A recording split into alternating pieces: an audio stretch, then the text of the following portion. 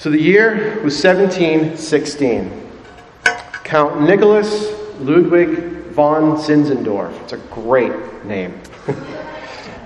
A very wealthy nobleman from Germany stood in the art museum, captivated by this painting that hung before him. Zinzendorf had grown up with a typical nominal Christian piety of his day. But growing up in the noble class, his concern for anyone other than himself or outside the circle of wealth that he had surrounded himself with was best described as indifferent. But now, at the age of 16, he stands in front of this painting of the crucifixion of Christ. And inscribed on the painting were these words, "All this I have done for you. What have you done for me?" His heart was ruined at that moment, changed forever. And soon after, Zinzendorf gave his life to Christ and quickly exploded into a deep and passionate faith in this Savior.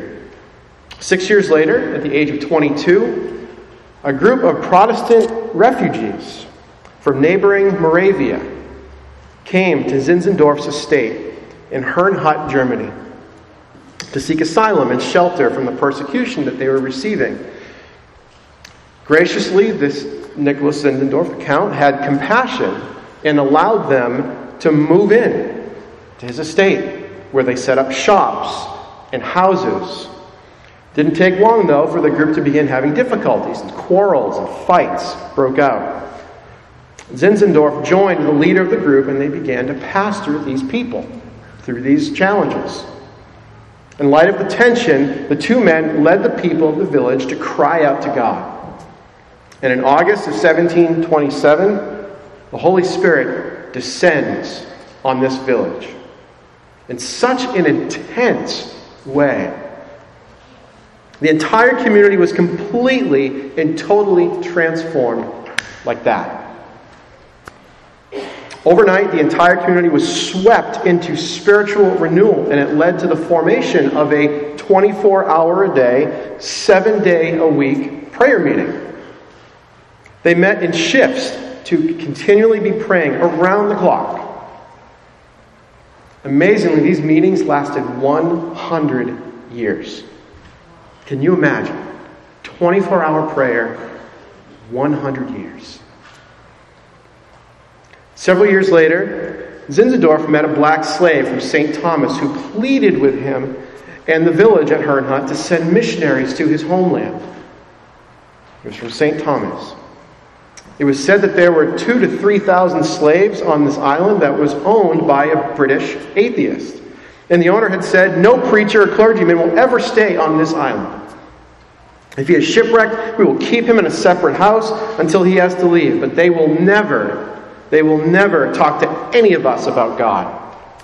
I am through with all of that nonsense. This is the owner of the island where the slave was from. At that moment, the Moravians heard about this island. The mission's bonfire was lit among the 300 people at Herrnhut. And 2 men for the group volunteered to go to St. Thomas to reach the slaves with the gospel. In the eyes of these Moravians, 3,000 slaves from the jungles of Africa had been brought to an island to live and to die without Christ.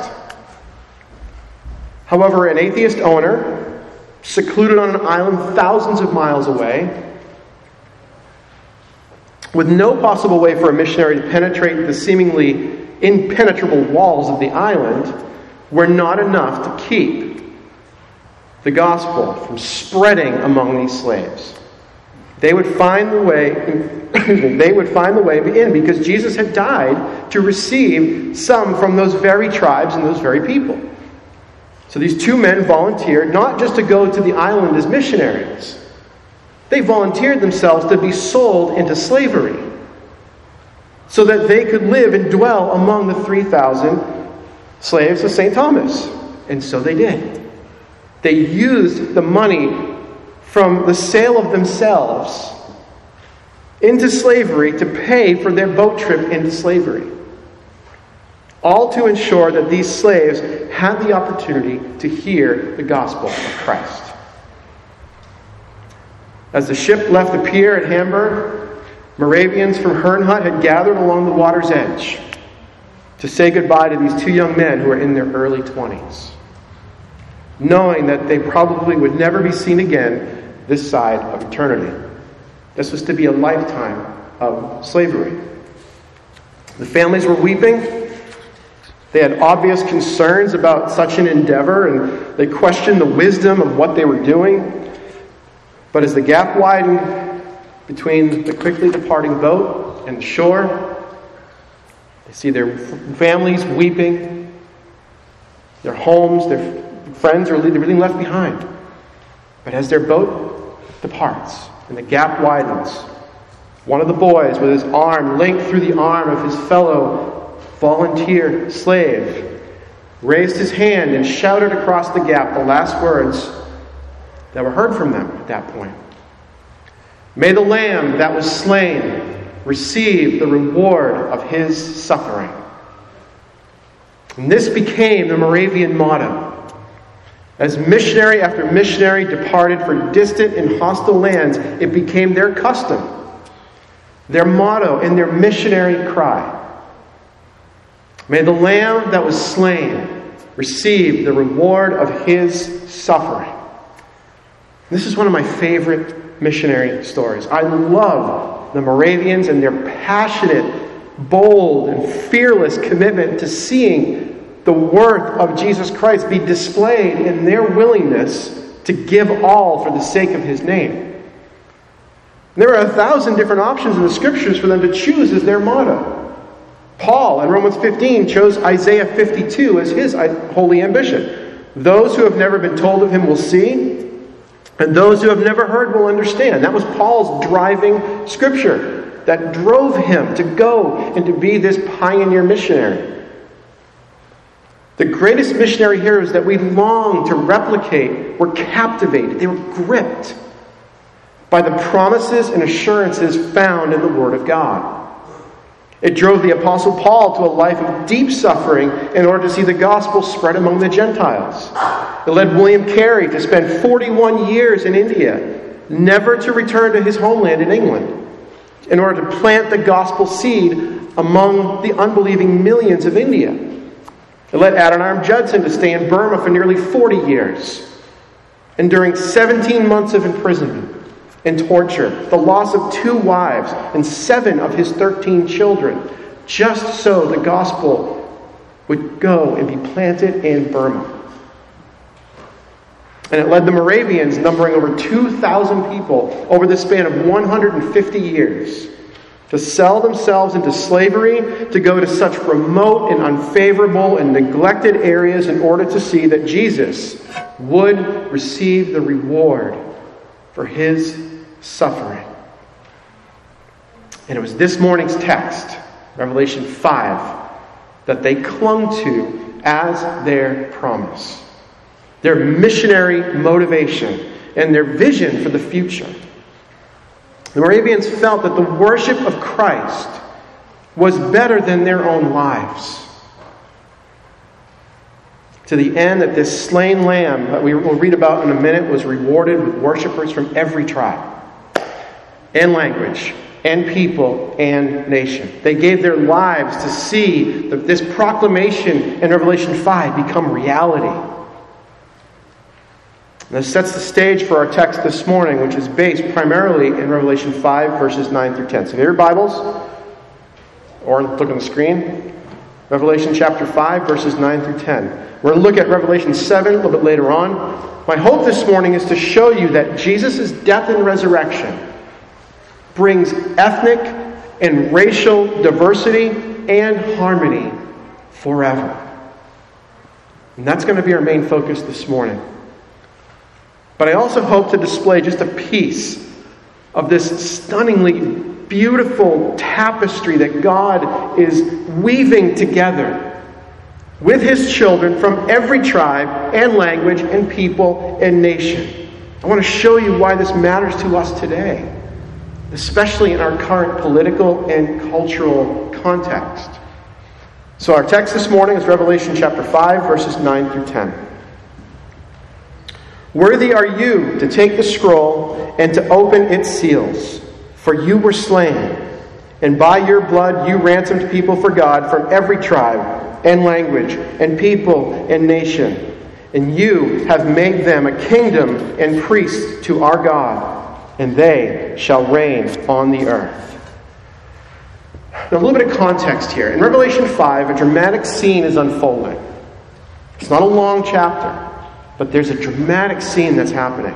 The Father is sitting on his throne, and John begins weeping when he realizes that there is absolutely no one in the world, living or dead, that is worthy enough to take the scroll out of the Father's hand.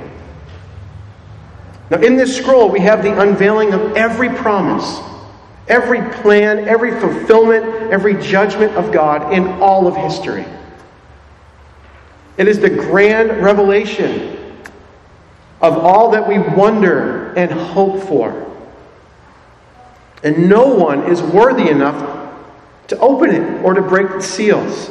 And John is weeping uncontrollably at this reality, because if the scroll doesn't open, all of our humanity's hope, every Christian's hope, is gone. And then the great revealing of Jesus Christ happens.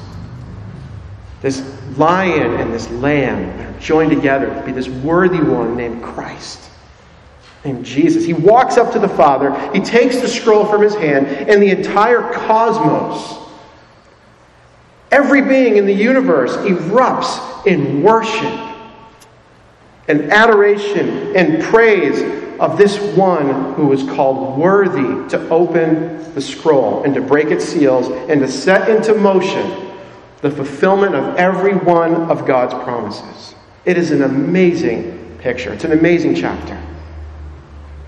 But what is also revealed to us is why Jesus is the only worthy one to take and open the scroll. We learn that the cross of Christ is the central event in all of history.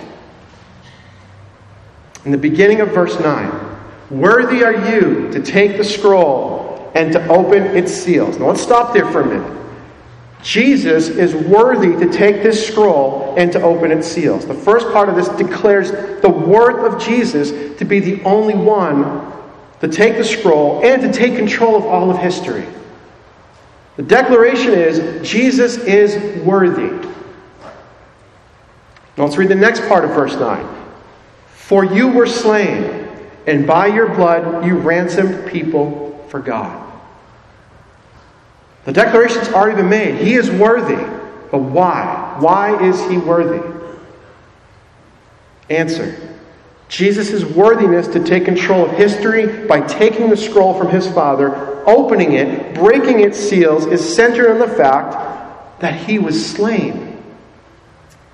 That he shed his blood. That he died on the cross. If he doesn't die and he doesn't shed his blood, he's not worthy to take the scroll and to put into motion the fulfillment of all of the promises of God that we hope for.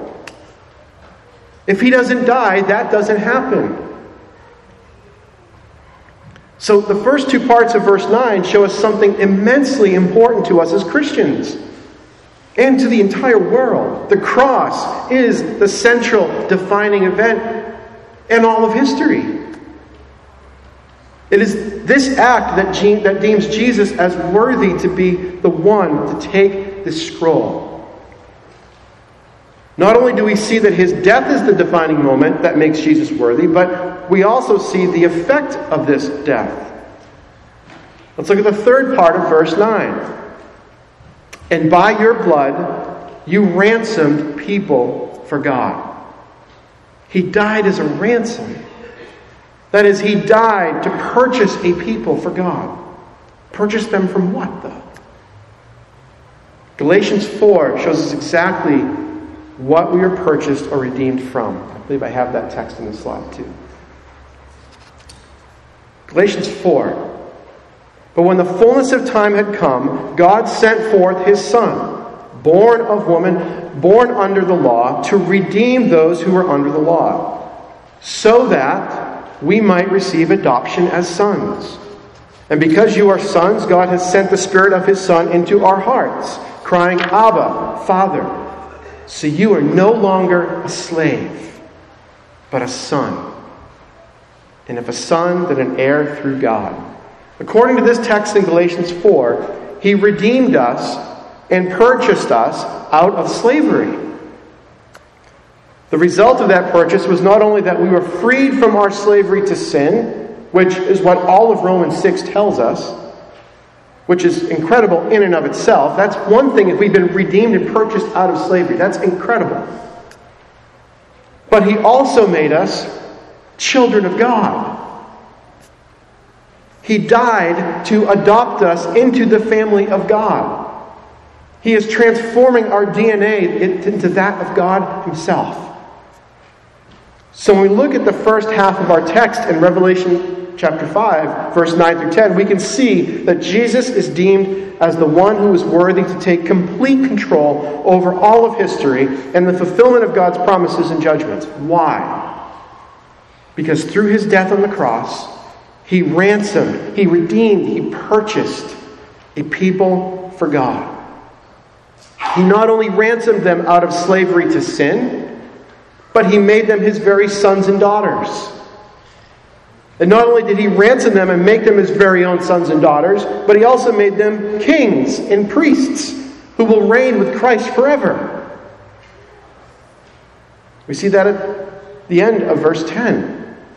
We're freed from slavery, adopted as sons and daughters, made kings and priests. That is the effect of Jesus' death and resurrection. That's amazing. We see an incomprehensible significance to the work of Jesus, but we also see an incomprehensible cost. The death of the Son of God. This is what makes Jesus worthy in verses 9 through 10. He laid down His life willingly for you and for me to be ransomed out of slavery to sin, to be adopted into the family of God. And if that weren't enough, He also made us kings and priests to co-rule with Christ. And it cost the Father His very own Son, His only Son, to accomplish this task. But to this point, we've left out, for the most part, a very important piece of this puzzle. The who. If you can actually go back to Revelation 5. Who did Jesus ransom for God? For whom did Jesus die? We find the answer to this question in the first part of verse 10. Jesus died to ransom a people for God from every tribe, and language, and people, and nation. He died so that He would ransom a people for God from every culture, every race, every ethnicity, every people group, and every nation on the face of the earth. His death was global in its reach. It was not just for one country, for one group of people, or just Israel, or just America. Christ brought the blessing, the blessing given to Abraham in Genesis 12. He brought that blessing to bless all the peoples of the earth. He brings it to everyone. He makes it real. He fulfills it. To every people group on the face of the earth. That was the scope of Jesus' death. In Nepal, where my ministry operates, and where all of you know that we are planning to go to and move to, Hinduism is the dominant religion of the country. 86% of the country adheres to the Hindu faith. But inherent in this system, in Hinduism, is this system of belief. It is a system of determined worth. It's called castes. It is one of the evilest systems of societal oppression that can be imagined. You can be born into levels of high influence, high worth, high social worth and social status. These people are called Brahmins and are made up of priests and holy men and other dignitaries. Or you can be born into absolute poverty, under complete isolation and complete oppression. These are the lowest caste, these are the lowest of the low. They are called Shudras or Dalits, which literally means untouchable. These are made up of the lowest that society can contain. These untouchables are the bottom dwellers in society. They literally cannot be touched by anyone in a higher caste. They are so low, according to this system, that if a Dalit's shadow touches someone in a higher caste, they could be beaten for it. And your caste is typically your tribe. If you are among the Chetri in Nepal, for example, you are high caste. You are government, military, or law enforcement. If you are a Dalit or a Shudra, you are the lowest of the low, who are given the worst jobs in the worst areas. This is where we get the word outcast.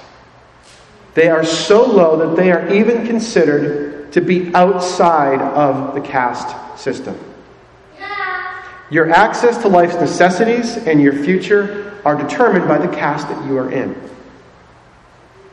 And the reason that you are in a low caste, according to the Hindu belief system, is because of something you did in a previous life. There's no redemption for that. You can't even prove it. It's just the way it is. This is inherent in the entirety of Hinduism. And it is nearly impossible to break out of it. It is nearly impossible to move up in the caste system, but you can certainly be moved down. Especially if a high caste person marries a low caste person. You're automatically demoted to that caste. However, your caste determines your worth, and this is largely broken down into the people groups in Nepal, and same thing in India as well. But this is where the beauty of Christianity comes to life. And the global effect of Jesus' death and resurrection are most powerfully displayed. And it's the reason why I believe that Christianity is spreading throughout Hindu regions. Jesus came to die. God's very Son. The radiance of the glory of God. And the imprint of the very nature of God. God Himself, God come in the man form, in the human flesh, comes to earth to die, not just for those in high castes, not just for those in affluent nations or secular nations or democratic nations or communist nations, but comes to die to redeem those from every single tribe and nation and people and language on the face of the earth. No person or tribe is too low. No nation or language is too lofty. The universal message is the same. All people remain under the wrath of God. And all are in desperate need of a Savior, a Redeemer. And that Savior and that Redeemer came to die as a ransom so that some from every tribe and language and people and nation will be redeemed. And not only just redeemed, but made to be a child of God that will one day reign as a co-heir with Christ Himself. Every one of them made in the image of God. And now with the ability to become a member of the very family of God. And will enjoy an eternity of life, joy, and satisfaction that the Son of God Himself enjoys. Forever, unending. This is amazing. And the whole world needs to hear it. Jesus shed His blood for it. In northern India, 70% of the Christian population is untouchables. 70%. And now they not only face oppression and near total exclusion from society because of their caste, but Christian untouchables now face even more oppression. The Hindu system has made the lowest caste imaginable now even lower because of Christ. And it will be incredible on that day when the lowest of low will be raised with Christ to reign as a royal priesthood and kings forever. The last shall be first. What hope is offered to a people who not only have no earthly hope, but have no heavenly hope either? According to their faith, they don't. As of today, there are 16,528 distinct people groups in the world. You've heard me throw these numbers out before.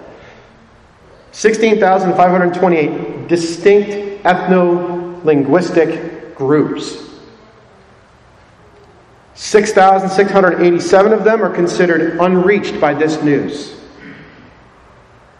A missionary once said, "The good news is only good if it reaches them in time." And millions are perishing without this gospel and stepping into an eternity without Christ. But even more than this is the disturbing fact that 6,700 people groups in the world, made up of nearly 4 billion people, do not worship Jesus as King and Lord and Savior. Groups of whom Jesus died and shed His blood to purchase a people for God from.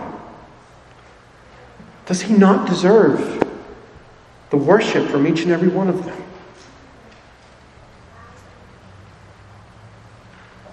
This question plagued the Moravians, and they gave their lives to see Revelation 5, 9 through 10 ushered into reality so that Jesus would receive the reward of His suffering, namely a people for God from every tribe and language and people and nation that will worship God and co-rule with Him. But I want to take a minute here to talk about the racial implications here. Because honestly, the implications jump out of this chapter in Revelation. We are at a turning point in the United States right now that is hard to fathom that we are here. The 60s brought a revolution in the civil rights movement when hatred of African Americans was the norm. Not just in the South, but prevalent here in the North as well. For 200 years in this country, slavery, oppression, they were the norm. It was a normal way of life. And hatred based simply on the color of one's skin. And it continues in many places today, despite enormous progress in the cause of civil rights. Now, in 2016, racial tensions are mounting once again. It's hard to believe that we're back at this point. Or maybe we never left the point, I don't know. But certainly the black community and the white community, people in the white community are rising up against this racial inequality that we see on various levels. And for good reason too. Sadly, the church at large has been silent on the issue. And in the past 200 years has an awful record of participating in racism and even justifying it theologically rather than rallying against it. And even more, when I have observed the church, and even my own friends, I don't mean specifically this church, I mean the church at large. Even my own friends and family speak with such indifference and vitriolic language towards those of different races and ethnicities. It makes me ashamed sometimes of how the church has missed the fact that Jesus died for every race. And the church, of all people and institutions, should be at the forefront of the battle for racial diversity and racial equality, because every one of those from a different race are not only made in the image of God, but the same blood of Christ redeemed them and made them children of God. Not only that, according to our text, Christ made us a ransomed people for God from every tribe and language and people and nation. And what else has He done? Verse 10, you have made them a kingdom and priests to our God, and they shall reign on the earth. He made us kings and priests, co-rulers and worshipers that will reign together in cultural, ethnic, and racial diversity that completely reflects the beauty, the diversity, and infinite colorfulness and creativity of our Creator. And we should rejoice in this spectrum of diversity. We should rejoice when we look around our church and see varieties of skin color and hair color and ethnicities. It should make us glad to see. It reflects the greatness of our King. To have worshipers not just from one race and ethnicity, but from tens of thousands that have existed since the beginning of time. To see Christ praised and worshipped in thousands of different languages, accompanied by thousands of musical instruments, to enjoy fellowship with believers from all around the world, around different foods, cultural foods, all giving thanks to our God. To observe moments of remembrance of Christ's work on the cross with different traditions.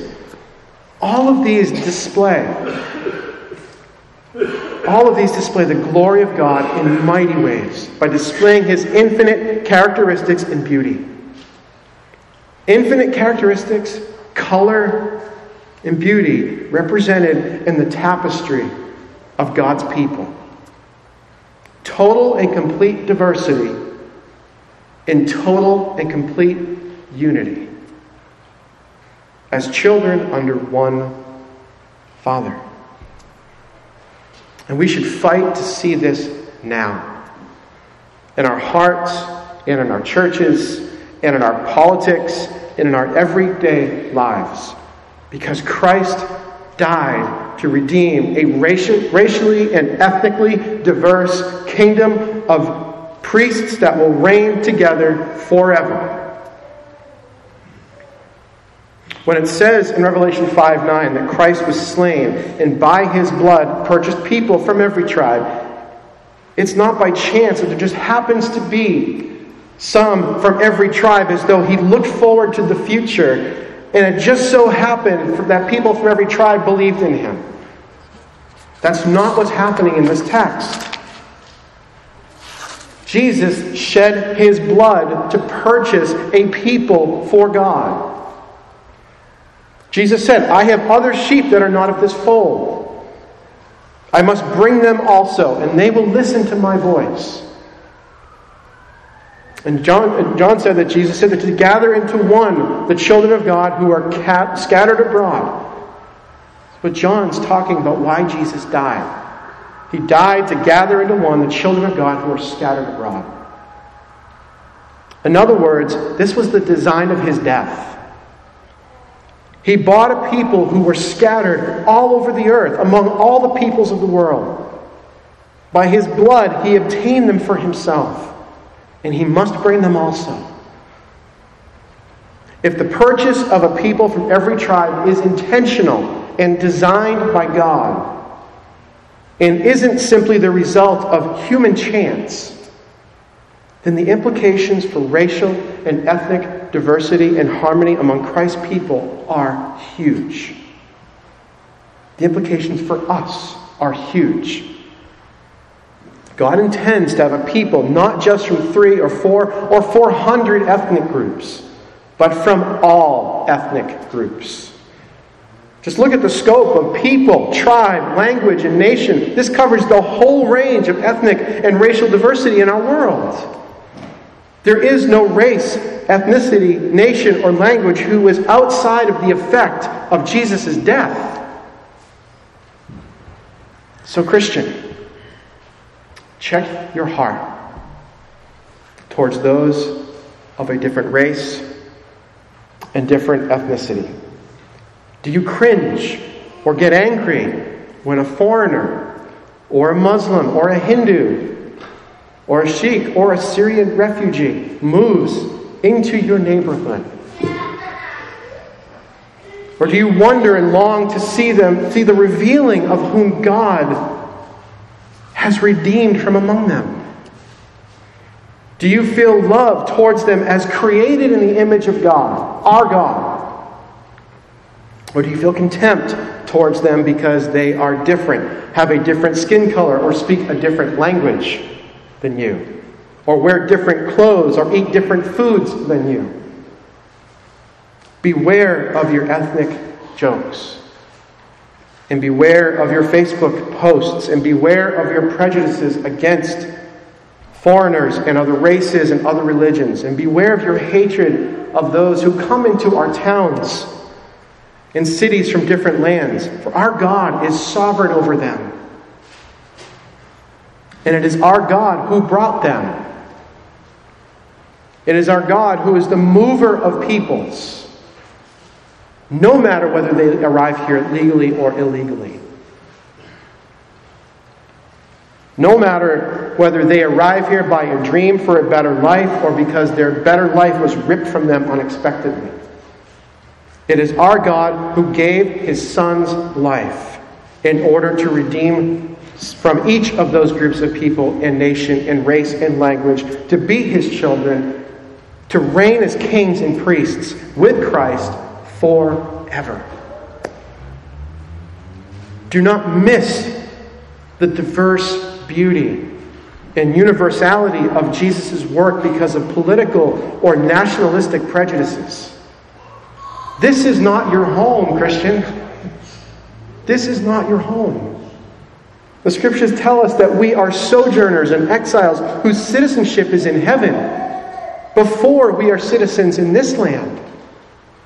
And traveling with us as sojourners are people from every tribe and language and people and nation that are all going to the same eternal kingdom that we are, and will be worshiping and co-reigning with the same King that we will be.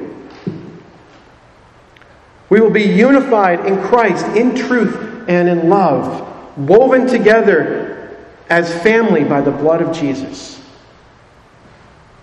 There will be no levels of race, no division of ethnicities. We will be brothers and sisters, children of our God, ruling and worshiping side by side, with no tension because of our ethnic differences. It is those differences that bring glory to God because of the sheer magnitude of His finished work, and those differences tell the story of an infinite God. This past Friday night brought the opening ceremonies of the 2016 Summer Olympics. I don't know if any of you watched it. It is my favorite thing to watch in the Olympics. Sports are great. I love opening ceremonies. On display were 207 countries, gathered together, unified by the glory of their athleticism and their national pride. It is an incredible display of the vibrant diversity of our planet. Thousands of people gathered from all the countries of the world, marching with their flags and their unique cultural dress, displaying the spectrum of colors of skin and hair and clothing, and it's just a beautiful display. It's a joyous celebration. It's a beautiful celebration. I love watching it. But it isn't entirely accurate. 207 countries gathered together is nothing to shrug at. However, it's easy to look at that display and think that every nation in the world is displayed there. But when the Bible speaks of every tribe and language and people and nation, it is not referring to the 207 geopolitical countries that we see in the Parade of Nations in the Olympics. It is referring to every individual, distinct and unique ethnic group on the face of the earth. Don't think 200. Think 16,000. And those are the nations that exist today. It does not include the thousands of nations that came before us. Just imagine that parade of nations that you watched on Friday night, represented by a people from 16,000 different nations. Well, we read in Revelation 5, the revelation of Jesus as the worthy one. The worth of Jesus because he shed his blood. The redemption declared of a people for God from every tribe, language, people, and nation. These are all centered on one thing: the proclamation of the finished work of Jesus Christ. Meaning it is the declaration of what Jesus did. 2 chapters later, in Revelation 7, we finally see the presentation of the finished work. The presentation of the reward of Jesus' death and resurrection. We see the picture of all that the Moravians longed to see and why they would give their lives to see representation from every tribe, language, people, and nation. This is what all of our pioneer missionaries hoped and longed for, and what we should long for. This is Revelation 7, verses 9 through 12. After this I looked, and behold, a great multitude that no one could number, from every nation, from all tribes and peoples and languages, standing before the throne and before the Lamb, clothed in white robes, with palm branches in their hands, and crying out with a loud voice, "Salvation belongs to our God who sits on the throne and to the Lamb." And all the angels were standing around the throne and around the elders and around the 4 living creatures. And they fell on their faces before the throne and worshipped God, saying, "Amen. Blessing and glory and wisdom and thanksgiving and honor and power and might be to our God forever and ever. Amen." One day, a great multitude will gather. Imagine the parade of nations represented by a people from 16,000 or 20,000 different nations. But it will be made up of a number that nobody can number. From every nation, from all tribes and peoples and languages. And that great multitude will not be gathered together to celebrate their athleticism or their national pride. No, they will be gathered together in the stunning display of diversity like no one has ever seen, especially not in Olympic Games or any other world gathering. They will be joined together, displaying the glory and the greatness of our God.